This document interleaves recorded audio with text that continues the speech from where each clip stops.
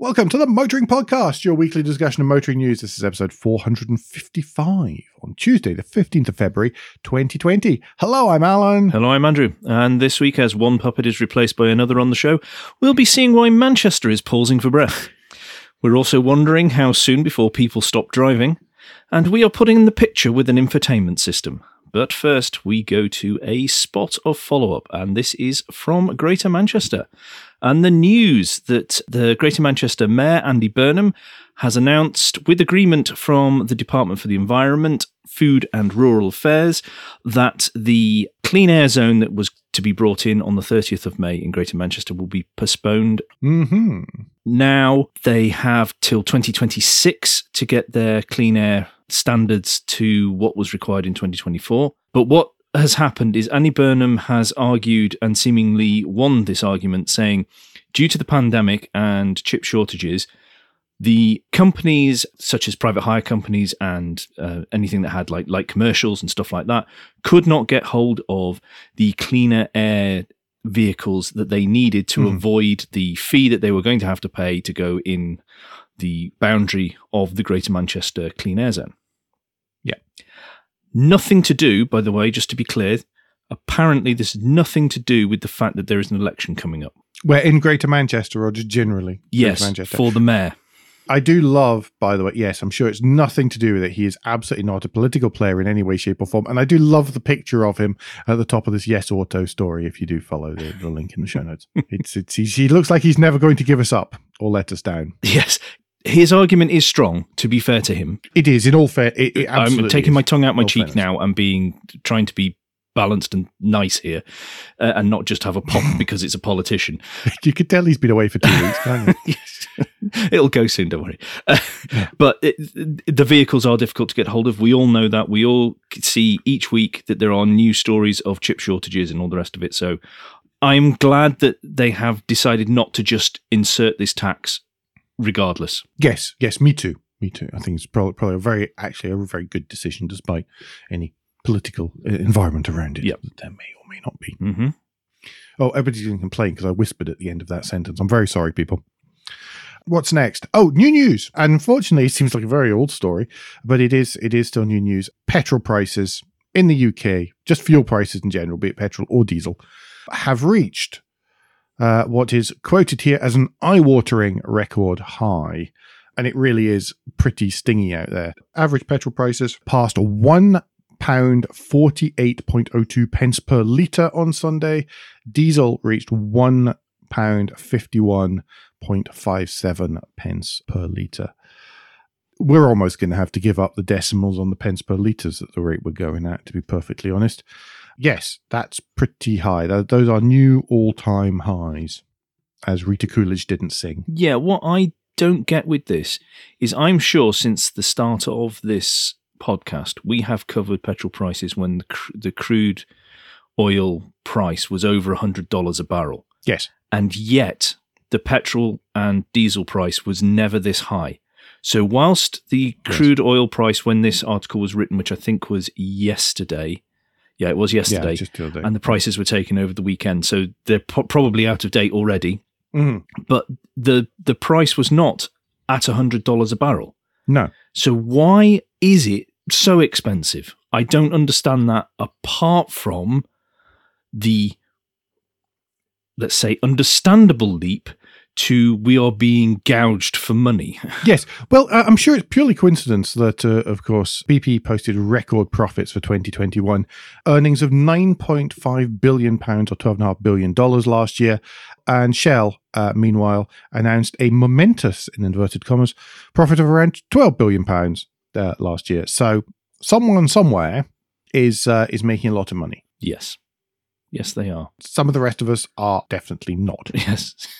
Well, it's not going to be long now. It really isn't going to be long now that even though we are below 2019 travelling levels, that people seriously curtail their journeying.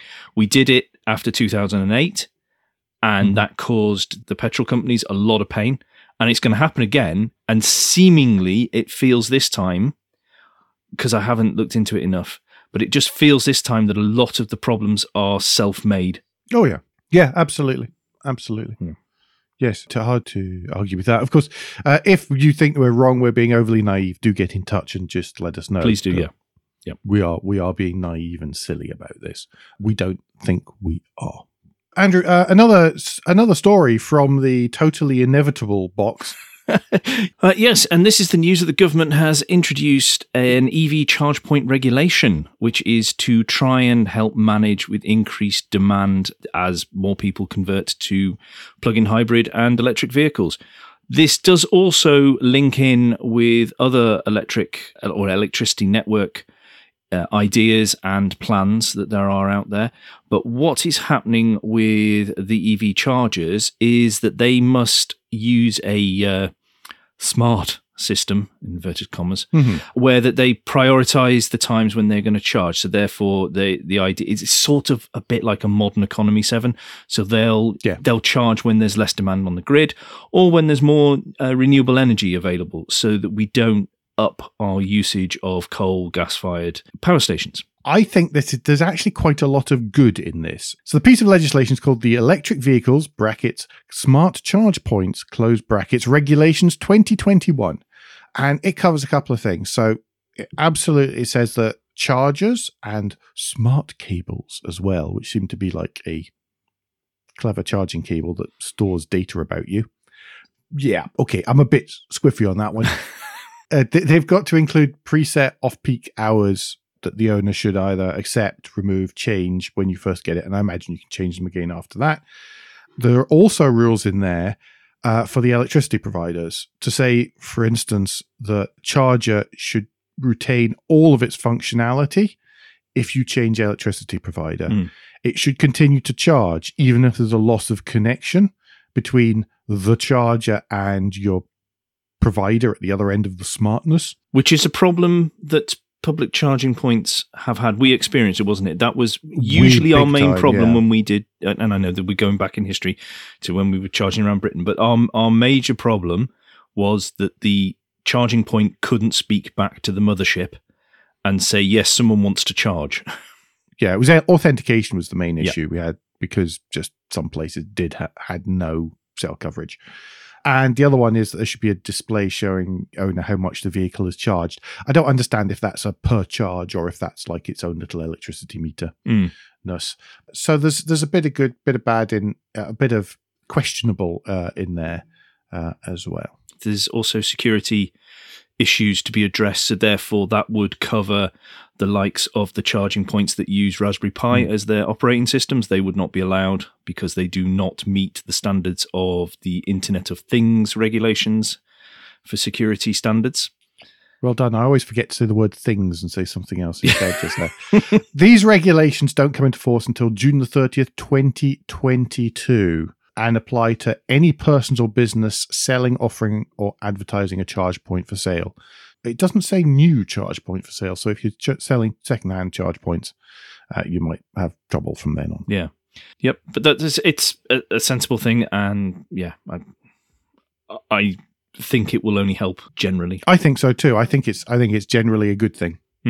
To be honest, I don't really have an issue with the off-peak charging or any of that kind of stuff. I'm sure there's ways to override it. As long as you can override it, because there will be times during the day that you need to charge your car if you're at home. So that's fine. But it's if the default is do it overnight when no one else is using the electricity type thing, then that can only be a good thing.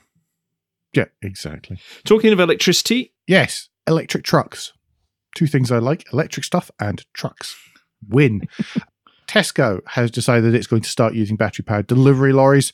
It's going to be the first UK supermarket to do so. Absolutely not the first European or global supermarket to do so. It's saying that it's the start of them learning how to do electric trucks. Makes a lot of sense in this kind of context where you're depot-based. The trucks are all returning to the same place every night. They can be charged when they're there. And they're starting out gently and then working their way up to it. They've said that all of their home delivery vans will be fully electrified. I'll let you decide whether that means electric or not. By 2028, they've already started on that journey. So this is them starting on the truck fleet. It's a big thing. They have over 2,000 HGV tractor units that they'll need to convert eventually. And of course, those run on 5, 6, 7, 8 year cycles. So probably not as many as 8 years. Cycles that they'll need to be the churn from the next generation or two. They're going to start running 2 lorries from South Wales, and they are DAF CFs, if anybody cares. I like the way that they're approaching this, because they're going from one of their depots in Cardiff to a distribution point near Newport, I think it is. Mm-hmm. So it's not too far, but the mileage you can get with the vehicles they've got anyway is something like 100 and something miles anyway, but that is pulling 37 tons. That's not too bad considering how much weight they are shifting. And we are still, this, I think sometimes we forget this, so do regulators or those who make decisions for us, that we are very early into this transformation to particularly for commercial vehicles, because they have different needs. Yes, absolutely. If you're wondering why it's not higher, by the way, and it's only 37 tons gross vehicle weight, then it's because they're only 4x2 tractor units. So they've only got 2 axles on the tractor unit. We should continue our truck nerdgasm some other time. No, but I like the way that they are approaching this in a small yet methodical manner, because there will be quirks and eccentricities to using electric only that they will just not have thought of, and other people won't have encountered because they don't have Tesco's requirements. This is a railhead type distribution unit, so it looks like these will mostly be holding containers rather than refrigerated units and stuff, as you normally see on the motorways and things. Yeah. So really, really good use case for electricity as opposed to any other alternative fuel in this case. So it's almost last mile, but with with lorries, because it's 18 miles that they're travelling. I know what you mean. Yeah. No, but I know what you mean. Thank you. That's all right. Tell us about Lotus then. Yeah, I'm going to take us to Lotus. And they have a new division, which is to create bespoke models, the Lotus Advanced Performance Division, which is going to be led by the ex-Aston Martin Q-boss. That is Simon Lane. Basically been given a blank sheet of paper to make, and I'm quoting here, the most exciting and exclusive Lotus cars, where they will be embracing our exciting electrified future while honouring our illustrious past. They're basically going to be making the mad stuff. Yeah, mad stuff, or if you want particular colour scheme, I guess. Very, very bespoke, special, luxury, not luxury, but it is, you're talking in that sort of super luxury range, like you do with Rolls-Royce, where I want this very specific type thing, please.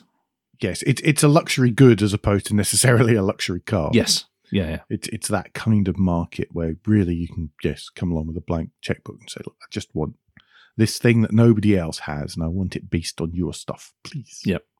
They're not stating what their first project is going to be yet, but I did notice that social media was very complimentary to Simon Lane and sent him a lot of congratulations. Sounds like he's the right person for this role for Lotus at this time. Yes. Hopefully, this is a great, great tie-in between the two. Yeah. Same here. Should be good. Yeah. Do you want to take us to Volvo? Volvo is, I think there's a second phase on. You know how we say, we always have the joke about the car company to go all electric by insert date here. Yes. The next stage on from that is car company to invest X amount of £1 million in converting factory to electric. And this week, it's the turn of Volvo, who will be investing £800 million in upgrading its largest factory at Torslanda in Sweden to become an all-electric vehicle production assembly plant, to have its own battery assembly plant as well, and also to introduce a whole load of new stuff to make funky aluminium mega casting to use in cars. Yes. You've got to say it like that, haven't you? Mm-hmm. But it's also tied in with not only with them being shifting to EV, but with their zero carbon footprint. So they are amending things like the paint shop so that that is also zero carbon, and then what the paints they use, how they do it, all that sort of stuff is minimizing the effect on the environment from the whole point of view. We know through the special edition recently that they are looking to install materials in the cars which are zero carbon, and can be easily recycled and that sort of stuff. So it's all tying together now, and they're acknowledging that they need to make adjustments on their historical internal combustion engine plant. But you mentioned paint plants there. That's notoriously the most difficult part of any car factory to sort of sort out. It is for one American electric company. Very hard for them to fix that. Yes, I actually wasn't mentioning that bit, but yes, I was just letting that hang. But no, it is traditionally. It is anyway. Any car plant anywhere in the world. Let's not poke the finger too much. I mean, we're not a Polestar advert, are we? No, you're absolutely right. It is. On the mega casting, though, I'm curious. One, I know Tesla are doing it. Yeah. Is anyone else doing it at the minute? And if not, why not? Because the one reason to not do it, because the whole point is that they are taking a portion of the car that normally has many parts put together on it to create, for example, in the Autocar article, which is linked in the show notes, they're talking about the rear floor plan. Yeah, it's normally made of many, many stamped pieces of steel, sort of assembled and welded together. Yeah. And why I'm curious why this hasn't been done before, but the one main concern I have with this, particularly as it's aluminium as well, is if there's an accident, is that like more likely for a write-off? Do you know, that was exactly what crossed my mind when I read this as well, because aluminium, you can't stretch it, you can't unbend it in the way that you can with steel. So if it was a big piece of pressed steel and stuff, in theory, you can put the car in a big jig, go, and because of the way steel behaves under load, then it will go back to where it was, or so near as you just don't know. Aluminium doesn't behave that way. When you're repairing aluminium cars, you have to sort of basically cut stuff off and stick it back on again, or that's why often aluminium parts unbolt and then you just replace the whole subpart. I think whenever it's something like that, the rear floor, then that to me is a bit worrying, because if anything damages that at all, that to me sounds like it would be a write-off. Or is it like with particularly endurance motor racing, that they just take the part off and stick a new part on, and that makes it actually easier to repair? Possibly. It all depends on how it's been designed in. It could be worse, it could be better. Either way, that's not necessarily down to the fact that it's the casting process. That's down to the way that it's designed to meet in with the rest of the vehicle. If it can be just removed like a subframe and then replaced again, sorted. Then you're purely talking time to take off, fit, and the part itself. Something like that, yes, essentially. Yeah. And as it's aluminium, then it doesn't, it depends how visible it is, all sorts of stuff like that. And how easy is it to recycle aluminium? Do you sort of just melt it all back down and then you reform it into a thing? Yeah, aluminium's one of the first metals really that was recycled on a commercial scale, of course. It's very, very easy with aluminium, much lower melting point than steel as well, so much easier, and you don't have the same issues with the carbon amounts that you get with steel. And also, it's obviously lighter, so therefore you don't need as many batteries. I can see a lot of pluses. Well, that's not necessarily true, because it's lighter, but it's not as strong. So you may need more aluminium where you would need less steel. So swings and roundabouts. Okay, depends. Right. Yeah, that may be one to try and follow up with Volvo on that one, actually, because they won't have done this for the sake of it. No, exactly. And someone will have. Not. If we thought of these problems, then I'm sure that they help. I hope someone of Volvo has thought of these problems. Yeah. Yeah, I mean, for a second there, we might almost have sounded informed. To non-long-term listeners. Yes, fine and rare chance for me to use some mechanical engineering background there. Anyway, do we want to go a little bit further south in Sweden? Okay. To Ängelholm. I'm going to take us to Koenigsegg. And the news that they're going to extend their factory, so Alan has something else to look at when he goes and parks up outside their shut gates next time he visits. It was open. The gates were open. But they are going to expand their factory footprint, mainly for the production of their plug-in hybrid. Oh, I didn't practice this. Is this Gemera? It's Gemera, I believe. Gemera. Their Hyper GT, a 4-seat. I think it is 4-seat Hyper GT. It is, yes. So that is going to be mainly for the production of that, but also they're going to have areas for other parts of the business, things like they're going to have dedicated spaces for the customers. I presume it's going to be really nice, lovely lounges and everything where they can see their car being built and stuff like that, and that sort of stuff that happens.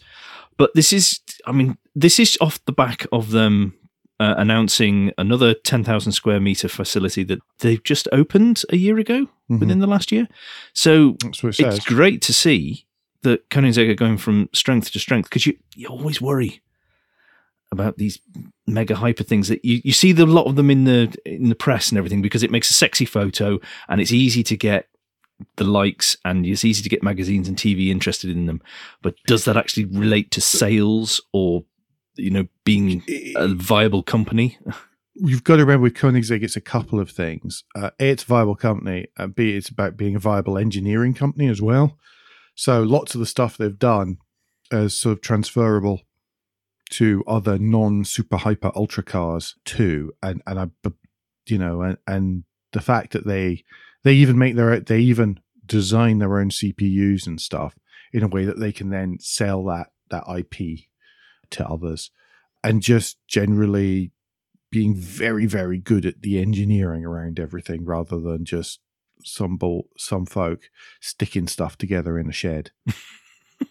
That's what so often happens with these hypercars. Everybody just runs out of money. But Koenigsegg they've been around really quite a while now, and they've been far more careful about just how they go about stuff. Remember a few years ago, there was that excellent Inside Koenigsegg series from the Drive, when it was still primarily a video channel. That was fantastic. That was really good. It gave a real insight into how it all worked. Also, a couple of years before they were a big name and they were still in a corner of the Geneva Motor Show, quiet point on a Saturday afternoon, happened to wander over and was chatting to the British sales guy that was on the stand, because there was nobody else about. I didn't feel I was imposing on anyone, and he gave the full talk around. I've forgotten which model it was now, but the full talk around the model and all the engineering and all the background stuff, and showed us all the stuff. That gave me a real appreciation for Koenigsegg and how they work. Mm-hmm. Yeah, got a lot of time for that company and how they do things. Definitely. Yes, absolutely. Yeah, really good company, just generally. More unsurprising news. Yes. We are unsurprised now that rush hour traffic jams have fallen in 2021 compared to 2019. They have fallen by 35% on average across the country. Some towns are significantly higher than that. For example, Reading was down 53%, which must have made travelling those roads quite nice. Southampton, 52%. No, it was still Reading, mate. I'm sorry. Well, no, but I mean as in amount of traffic, because Southampton was down 52%, which would just be a godsend. And Coventry, 45%, because that's not a laugh either. No.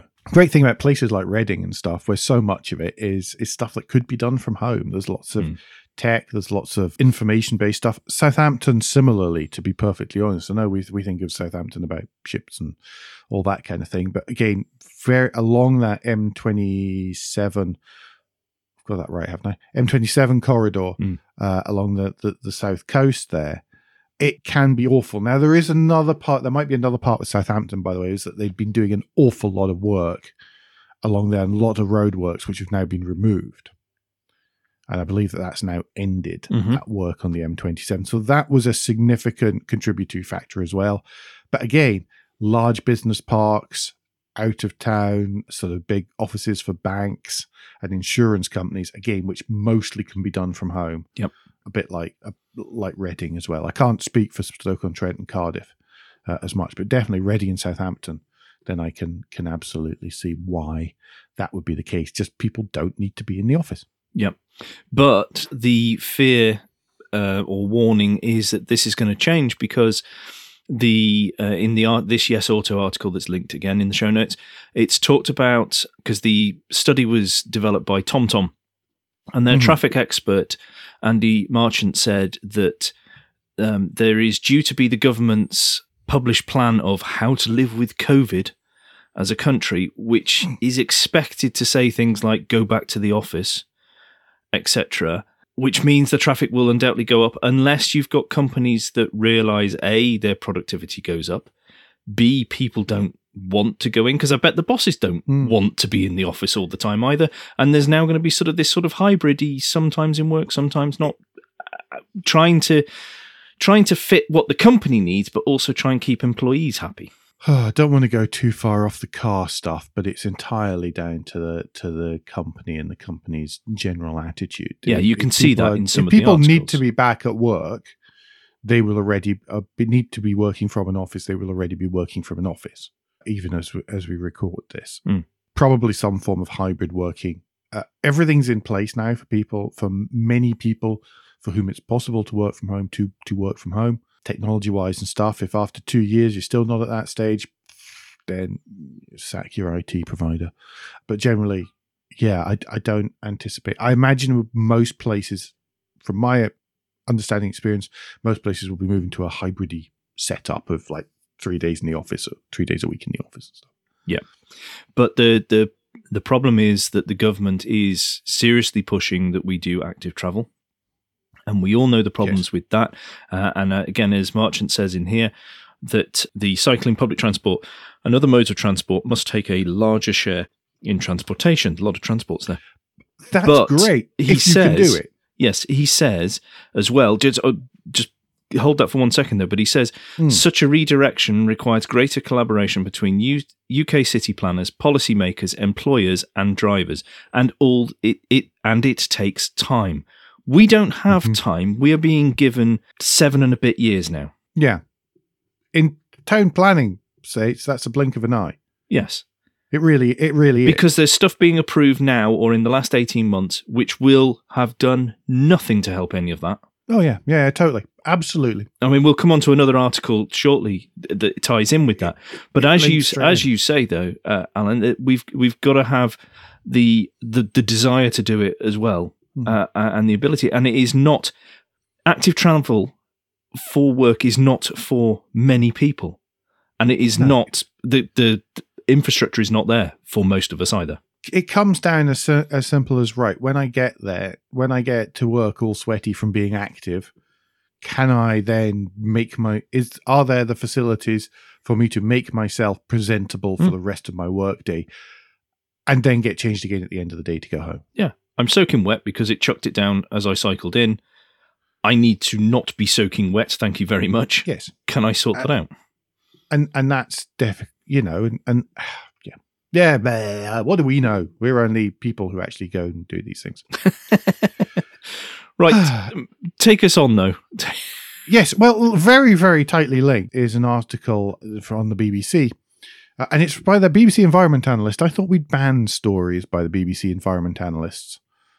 They tend to be, and I agree with this one. Well, this is again on the lines of we are unsurprised at all with any of the findings. Essentially, greenfield new home development here in the UK is designed around the car.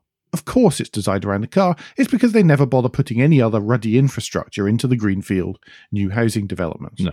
Okay? It's that simple. When they can't be bothered building shops, then this is what has to happen so that people can get to and from these places. Yep. They don't design for buses, they don't design for shops, they don't design for anything else. So it has to be the car. And because they tend to be out in sticks, then it's not necessarily practicable to actually be able to cycle to the supermarket once a week. Any of these things. No. So that's what happens when greedy house builders are lazy. All they have to do is just tick the box of, yes, look, we've put a cycle lane in. Oh, yes, we just acknowledge that the bus service will turn up because we've put this 1,000 home thing on a greenfield site, etc., without having to prove that they have tied in with bus companies and said, yes, we will give you X amount of pounds to help incentivize you to put a bus service in here or any of that. They don't have to do any of that stuff. So it's just farcical. It is. It absolutely is. You've seen the shared space that I've got around here. It means there's no room for anything. Yeah. Shared space for more houses. actually, is what it is. Yeah. So yeah, I mean, it's pretty, it's yes. And until there is a fundamental change in the attitude from the top down on all aspects of our lives, it's all piecemeal and it's not going to make any difference. It's just, what we'll do is we'll annoy sectors of the population at different times because they're being inconvenienced, because there's no tie-in and there's no general plan and there's no discussion with us to say this is what we're trying to achieve as a country all together. So it means all these aspects are going to be affected. But I think that's the end of the first part, Alan. So yes. So I'm going to move on with a hop and a skip and a spring in my step. Lightness in your heart. Exactly. To Guilt Minute, the quick break in the show where we ask for a tad of financial support to get the lights on the hosting running. If you feel the Motoring Podcast is worth a small consideration every month, then you can become a patron. Different levels of patron include different levels of commitment from us to you, including being able to watch the show recorded live. We also have a small range and growing range of merchandise available from our website and Spring Store, from stickers to mugs and t-shirts, he says, brandishing the mug in the direction of the microphone in the hope that you can hear the wonderful new merch. If, however, you don't have any spare cash, and we totally understand and get it, then you can help us by following for free from a podcast player to receive every show as they're released, and by liking and rating the show in whatever way your podcast supplier lets you. If you've done all of that, or even just any of that, then thank you so very much. But don't forget that the one last thing you can do is to recommend us to your friends or colleagues. Yes. Thank you, everyone who does. We do appreciate it greatly. Yes. I spent my afternoon working. And then went to my phone, picked it up, went to Twitter, and there were many, many, many notifications from people who were answering a question posed by someone and mentioning us and the podcast. Thank you so very much. Yes. Do you want to take us to Alfa Romeo now? New car news? Alfa Romeo. No, you're doing your best Matteo impression. Matteo Licata. I'm not even going to do it, yes. The Alfa Romeo Tonale has been revealed. It was delayed. It was shown at Geneva a couple of years ago, and then it was delayed by the new Alfa Romeo CEO, Jean-Philippe Imparto, because he said it just wasn't good enough, quite frankly. Yes. But it's a brave move. That's quite a move, almost like your first week in the job type thing. Sorry, lads. Yes. The effort you've put in, no. But the thing is that it would also be the first car launched under his premiership. And if it came out and it was like, well, this isn't very good, is it? Mm-hmm. It would reflect directly on him. Mm-hmm. So, according to the Ziva article, insisted that improvements were made before it went out to market. It is size-wise, it is aimed directly at the Audi Q3, the BMW X1. Be available with 3 hybrid powertrains, 2 mild hybrids, and a plug-in hybrid as well. Most of those, everything but the plug-in, is mated to a 1.5 litre 4-cylinder petrol engine. You'll get either 128 brake or 157 brake. The plug-in is based on the 1.3 litre multi-air 4-cylinder, and it will give out 273 brake in total, as well as an electric-only range of about 40 miles. That's not going to meet the new rules, is it? New rules are, I think, around 60 miles. They're going to miss out on business. Well, it's Alpha, isn't it? Well, lots of stuff's going to miss out on business right at the minute. Lots and lots. That's a shame for them, because it would be a shoe-in, then, wouldn't it? Particularly for company car driver type things. You would hope so. By the way, there will also be a 128 brake 1.6 litre diesel available, and a 297 brake turbocharged 2 litre petrol combustion only models. But they'll be for overseas markets, specifically North America, for the 2 litre petrol. Everybody's saying, well, what is it with Alfa Romeo? Is this a new launch for new Alfa Romeo? Which is all a little bit worrying, given that that's what the Giulia and the Stelvio were meant to be. Also delayed vehicles. It's worth mentioning. Both good vehicles. We're fans of them, big time. Yep. And I really love the look of the Tonale. I think it looks cracking. It is a refreshingly clean design. And they've brought back the 3 lights. They have, which I really, really like. Yes.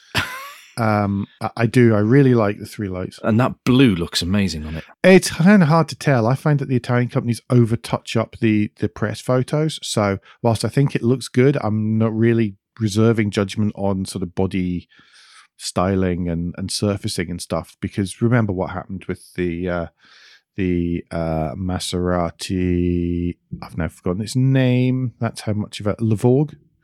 No, not Levorg. That's a Subaru. You know the one I mean. The Maserati Levante. That's the one. I get there eventually. It's been a long, long day. So yeah, which looks so much better in the flesh than it ever did in the press photos. Mm-hmm. Interior here looks lovely as well. I have high hopes for this. I love the idea of it. I like the looks of it. I'd have it over any of the German rivals. Oh, yeah, probably. Absolutely. Just really no mention of prices yet. He says, scrolling back through to make sure. No mention of prices yet. No mention of firm dates yet, but we'll let you know as soon as we do. I did find prices somewhere. Did you? And it was going to start out a bit more expensive than the base model Q3. Well, that's not the end of the earth, because I'm sure you'll get a bit more kit as well. I mean, that interior looks exactly like what we've experienced, which is lovely. No, it looks better. It actually looks better. The picture of the interior here, it looks more upmarket than the bigger Alphas. I'd have one. Yeah, I like it. I think it's going to have to drive pretty poorly, which I can't believe it will. The challenge is going to be that it's not going to be a fleet car ever. It's really going to be private buyers, because it's just not going to get on fleets because it's an Alfa Romeo. But then again, they're part of Stellantis now. Am I being overly harsh? Probably. It would be interesting to see the reliability index for Alfa recently, since the Giulia and all that, because are they like? I mean, because they're definitely not like Alfa of old. In the US, some of the early press cars were really bad, like the Quadrifoglios, and I think that really hurt them in the US. But I've not really heard any of the same here. Certainly here in the UK, I've not really heard too many complaints. I know that the Stelvio diesel I had was flawless over 700 and something miles of tough going in every direction, from mud on the roof to stuck on the embankment in London. It did a cracking job. It's one of my favourite press cars I've ever had. I didn't put a foot wrong either. Yeah, even when you did, it still didn't put a foot wrong. It was fine. Right, I'm going to take us to the Vauxhall Astra. This is a slight departure. Yes. And this is the first Stellantis underpinnings Astra. And this is due out in 2022. Now, this is based heavily on the underside bits of the Peugeot 308, which is not necessarily a bad thing, because that is quite an attractive little family-sized hatchback, not little. I've not driven the current generation, but it got very good write-ups. Yep. Now, because it is based on that, it is slightly lower, slightly wider, slightly longer. However, it appears the interior space is not quite as much as the previous model under the GM platform, but the interior is a big step upwards. Yes. Now, what I would say is and I do feel this with Vauxhall, is they get their nose and then you can see where the car comes from. It's not quite badge engineering, but it's not too far off it, which I'm really... What, with an Opel? With this, I'm a bit disappointed, because the front end looks great on this. The new Vauxhall face, I think, looks really, really nice. Is really good, distinctive, and it's clean and all the rest of it. But Citroën can look different. Peugeot has got its own unique style, and then Vauxhall is a case of, well, put your nose on, and that's it. And then you have the rest of the body. Because if you look at the side panel, when you get to the rear pillar, that rear window is almost identical, apart from they've cut an extra slight little swoosh out the back of it. From the Peugeot. From the Peugeot.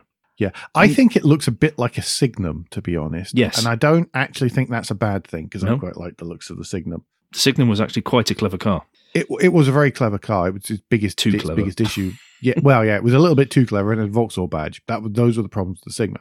Yeah. But it's that kind of, I don't know, I bet you if you put it, it would be almost be sizes with it. But it's that kind of, it's that lower, wider, sort of longer overhangs type look that's going on. Yep. It's going to be a little bit more costly than the outgoing, or not a little bit, it is more costly than the outgoing.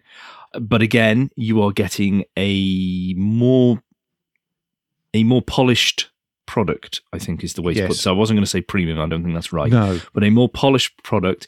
Plus, you've also got the Stellantis engines, which are good. You're going to have a choice of a couple of plug-in hybrids, and then if you wait till 2023, you can get a fully electric version. Will this push it out of typical Astra with the price increase of what people want to do, particularly the plug-in hybrid? I don't know. That's $4,000 premium. Yeah, you know what? A while ago, I was asked by someone, "What do you think is the problem with Vauxhall? What do you think Vauxhall could do?" And my suggestion was that the biggest problem with Vauxhall is that everybody is the names of the models. And I really feel that this is such a big difference. It's a real shame that they've kept the Astra name. I feel that with this new generation of stuff, and I think that that's what ties it down, by the way, that's why it doesn't feel right, is that they have stuck with the same names for so long. In some cases, those names used on really quite poor vehicles, that it really is time to get new model names. Well, there's no way someone is going to walk into a Vauxhall dealership with that new one there and not expect a massive price discount. Yeah, I agree. Which I don't think they're going to be able to get, because I would imagine Stellantis will be going, nope, we don't do that anymore. That's because it's an Astra, and you've always been able to buy an Astra like that. Mm-hmm. It needs to be a something else. Yep. I can't stress this enough. It should be a something else. It's the name is used up. It's had a great innings, great run. There's too much baggage now. Yeah, and that's the problem. There's been too much mediocre in between. Yep. I hope it's successable. I obviously hope me it's too. successful. I think it looks great. I think they're built in the UK, obvious. Astra built in the UK. Estate's built in the UK. Sorry, Touring. Wagon. Yeah, so I hope it does well. Mm-hmm. I really do. One last new car news, and we're only telling you because you probably won't be able to tell the difference. There is a new Audi A8 out, priced from £70,000. It looks like the old A8. You'll probably spend your time trying to work out if it's an A6 or an A8. If you want to tell the difference, then it's because the new one has new headlamps. They are I've lost it now. Drat. Yes, they are something fancy to do with LEDs. There we go. They're digital matrix LED headlamps. There we go. That's how you tell the difference. How you tell the difference between it and the previous generation and it and the smaller models, I just don't know. At the launch, I saw more pictures of the classic first generation Audi A8, which was on display, than I did of the new one. That gives you an idea of how exciting it is. Imagine an Audi A8. That's it. Their NDFR coverage. Yep, absolutely. Right, I'm going to take us to the lunchtime read, and this is from the Register. And Alistair Dabbs has quite a good poke at assisted driving / autonomous and automated driving technologies. Well worth your time to read this, because he does actually get to one of the points I feel is quite valid, and ultimately will be one of the stages that we end up if we're going to have, particularly if we're going to have fully autonomous vehicles on the road. It is a little bit tongue-in-cheek, but there is some real truth behind this all as well. So do go and enjoy that article, because he does like to put the boot in a bit. It involves a link to a Death Race 2000 trailer. So for that alone, there you go. Do click through the link in the show notes. This week's list of the week is in Top Gear. It's by friend of the show, Sam Burnett. And it's, do you know the histories of these 12 car badges? And there are 12 of them. Mm-hmm. Andrew, do you want to pick one? Well, I'd like to say, actually, a lot of the photographs here are actually stunning. There's some that are quite dull, but some of the photographs are absolutely lovely. And I will pick number 4, Skoda. Yes, that's a good one, actually, because I couldn't remember. I didn't know that. And I expect you know the stories to, I'm going to guess, at least 9 of these. Me? I know it from many of them, yes. That's probably 9 is probably a fair guess, to be honest. Yeah. Yep. So it's a really good one. It's a good list, and you'll learn something as well. Yes, it's your educational article of the week. Yes, we've done a lot of educating this week. A fair bit of grumbling, but a lot of educating as well. Andrew, that means that you have the and finally this week. Yes, the and finally is the story of a radio station in America, an NPR station, KUOW on 94.9 of Seattle. Is that your best DJ impression? Yes, 94.9 FM.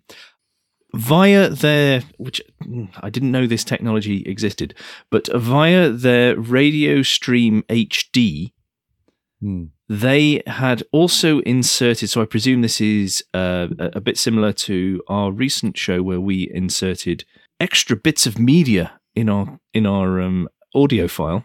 Yes, this is a particularly American sort of digital radio format, which we don't really have here. Yeah. Well, the radio station itself inserted some pictures along with the audio that came out. Unfortunately, they forgot to say that they were .jpegs. There was no file extensions. No, that's fine, because normally the thing won't recognize it, so just ignores it. However, if you owned a Mazda that was built between 2014 and 2017, you had a little bit of an issue with this because your infotainment system fell over.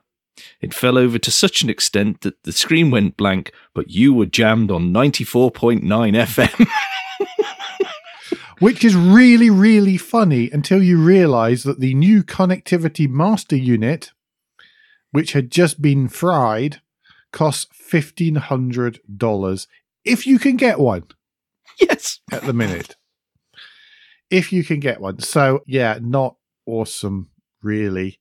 It also, what this highlights, well, sorry, let me just finish off by saying Mazda Warranty has said that they will give a free repair to any vehicles affected by this mistake. The NPR station and the company that helped put out the information via the technology could not be reached, but I presume some junior has been beaten to death for allowing this to happen. However, they've got fantastic press coverage now. People really know about that station. But Mazda has said that they will replace this for free, but it does go to show what a house of cards built on a pile of shifting sand car infotainment system software is. Well, yes, but come on, we find the same with podcast software ourselves. You know, we put out, we spent many hours researching and finally crafting the multimedia extravaganza that was the Tokyo Auto Salon Special Edition, only to find that on many podcast players, it made no difference whatsoever. Well, it's worse than that at the moment for us. If you are on Apple Podcasts, you do not get our full show notes even in the episode. And I cannot establish why that is. There is some interface issue between Apple Podcasts and how we publish them that I cannot get around. And it can't be the RSS because it appears in others. If you go somewhere else, you can still get all that. But Apple Podcasts themselves cuts off the show notes after a certain point. But you can always get the show notes by going to motoringpodcast.com and then the news show. Absolutely. And we get a bonus click as well. Occasional click is quite nice. Anyway, we are wandering way off topic. Do we have any parish notes this week? First one, I would like to say thank you to Richard for stepping in at incredibly short notice. I know you thanked him at the time, and I have thanked him on Twitter, but thank you, Richard, for stepping in. And apologies for dear listeners for leaving you all on your own with Alan last week. And sorry to Alan to leave you all on your own. That's okay. I just didn't have time to arrange anyone else and to do the arrangement that goes around arranging someone else as well. Yeah. More to the point. What else? Toyota Parallel Pomeroy this weekend and Sunday at Silverstone. If you're going to be there, then I'll be there. So do come over and say hi. What are you there with, Alan? Surprising. Everything. So I'm there with the trim. Is a lot of your fleet going to be there? Two-thirds of my current of what's on my driveway are going to be there. Yes. Yes. Well, that's two-thirds in number of vehicles, not in overall length. No, that's about half. Yeah, just about. Yeah, it's great. There's loads of room for 3 cars in my drive, and 2 of them are tiny. They're going to be there, and yeah. Fingers crossed the weather is better than last year. Yeah, I by the way, I'm still on winter tires at the minute because I keep looking at the weather forecast and going, I can't be bothered changing them, and B, this might actually be to my advantage. So how many people are going to turn up with snow tires on? So yeah, so that's coming up this weekend. That's about it for the parish notes. That was almost a podcast in itself.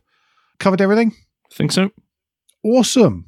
Then, everyone, don't forget that between now and next week, you can give us any feedback. Share your thoughts of the show at Motoring Podcast on Twitter and on Instagram, or on Facebook and on the contact page of motoringpodcast.com, the hub of all our activities. Remember, you can support us financially via Patreon. Please leave a review and rating on Apple Podcasts, or however our podcast app lets you do such a thing. Andrew, what's the best way to get in touch with you? Best way to get in touch with me is via Twitter. If you search for Crack Windscreen, you should find me there. And Alan, if people would like to know more about what it means to have different axle numbers on a tractor unit, what's the best way for them to do that personally? The best way to do that personally, as if you do it any other way, is via Twitter, where I'm at AJP Bradley. That's BRADLEY. We'll be back very soon. But until then, I've been Alan Bradley. I've been Andrew Clues. And safe motoring.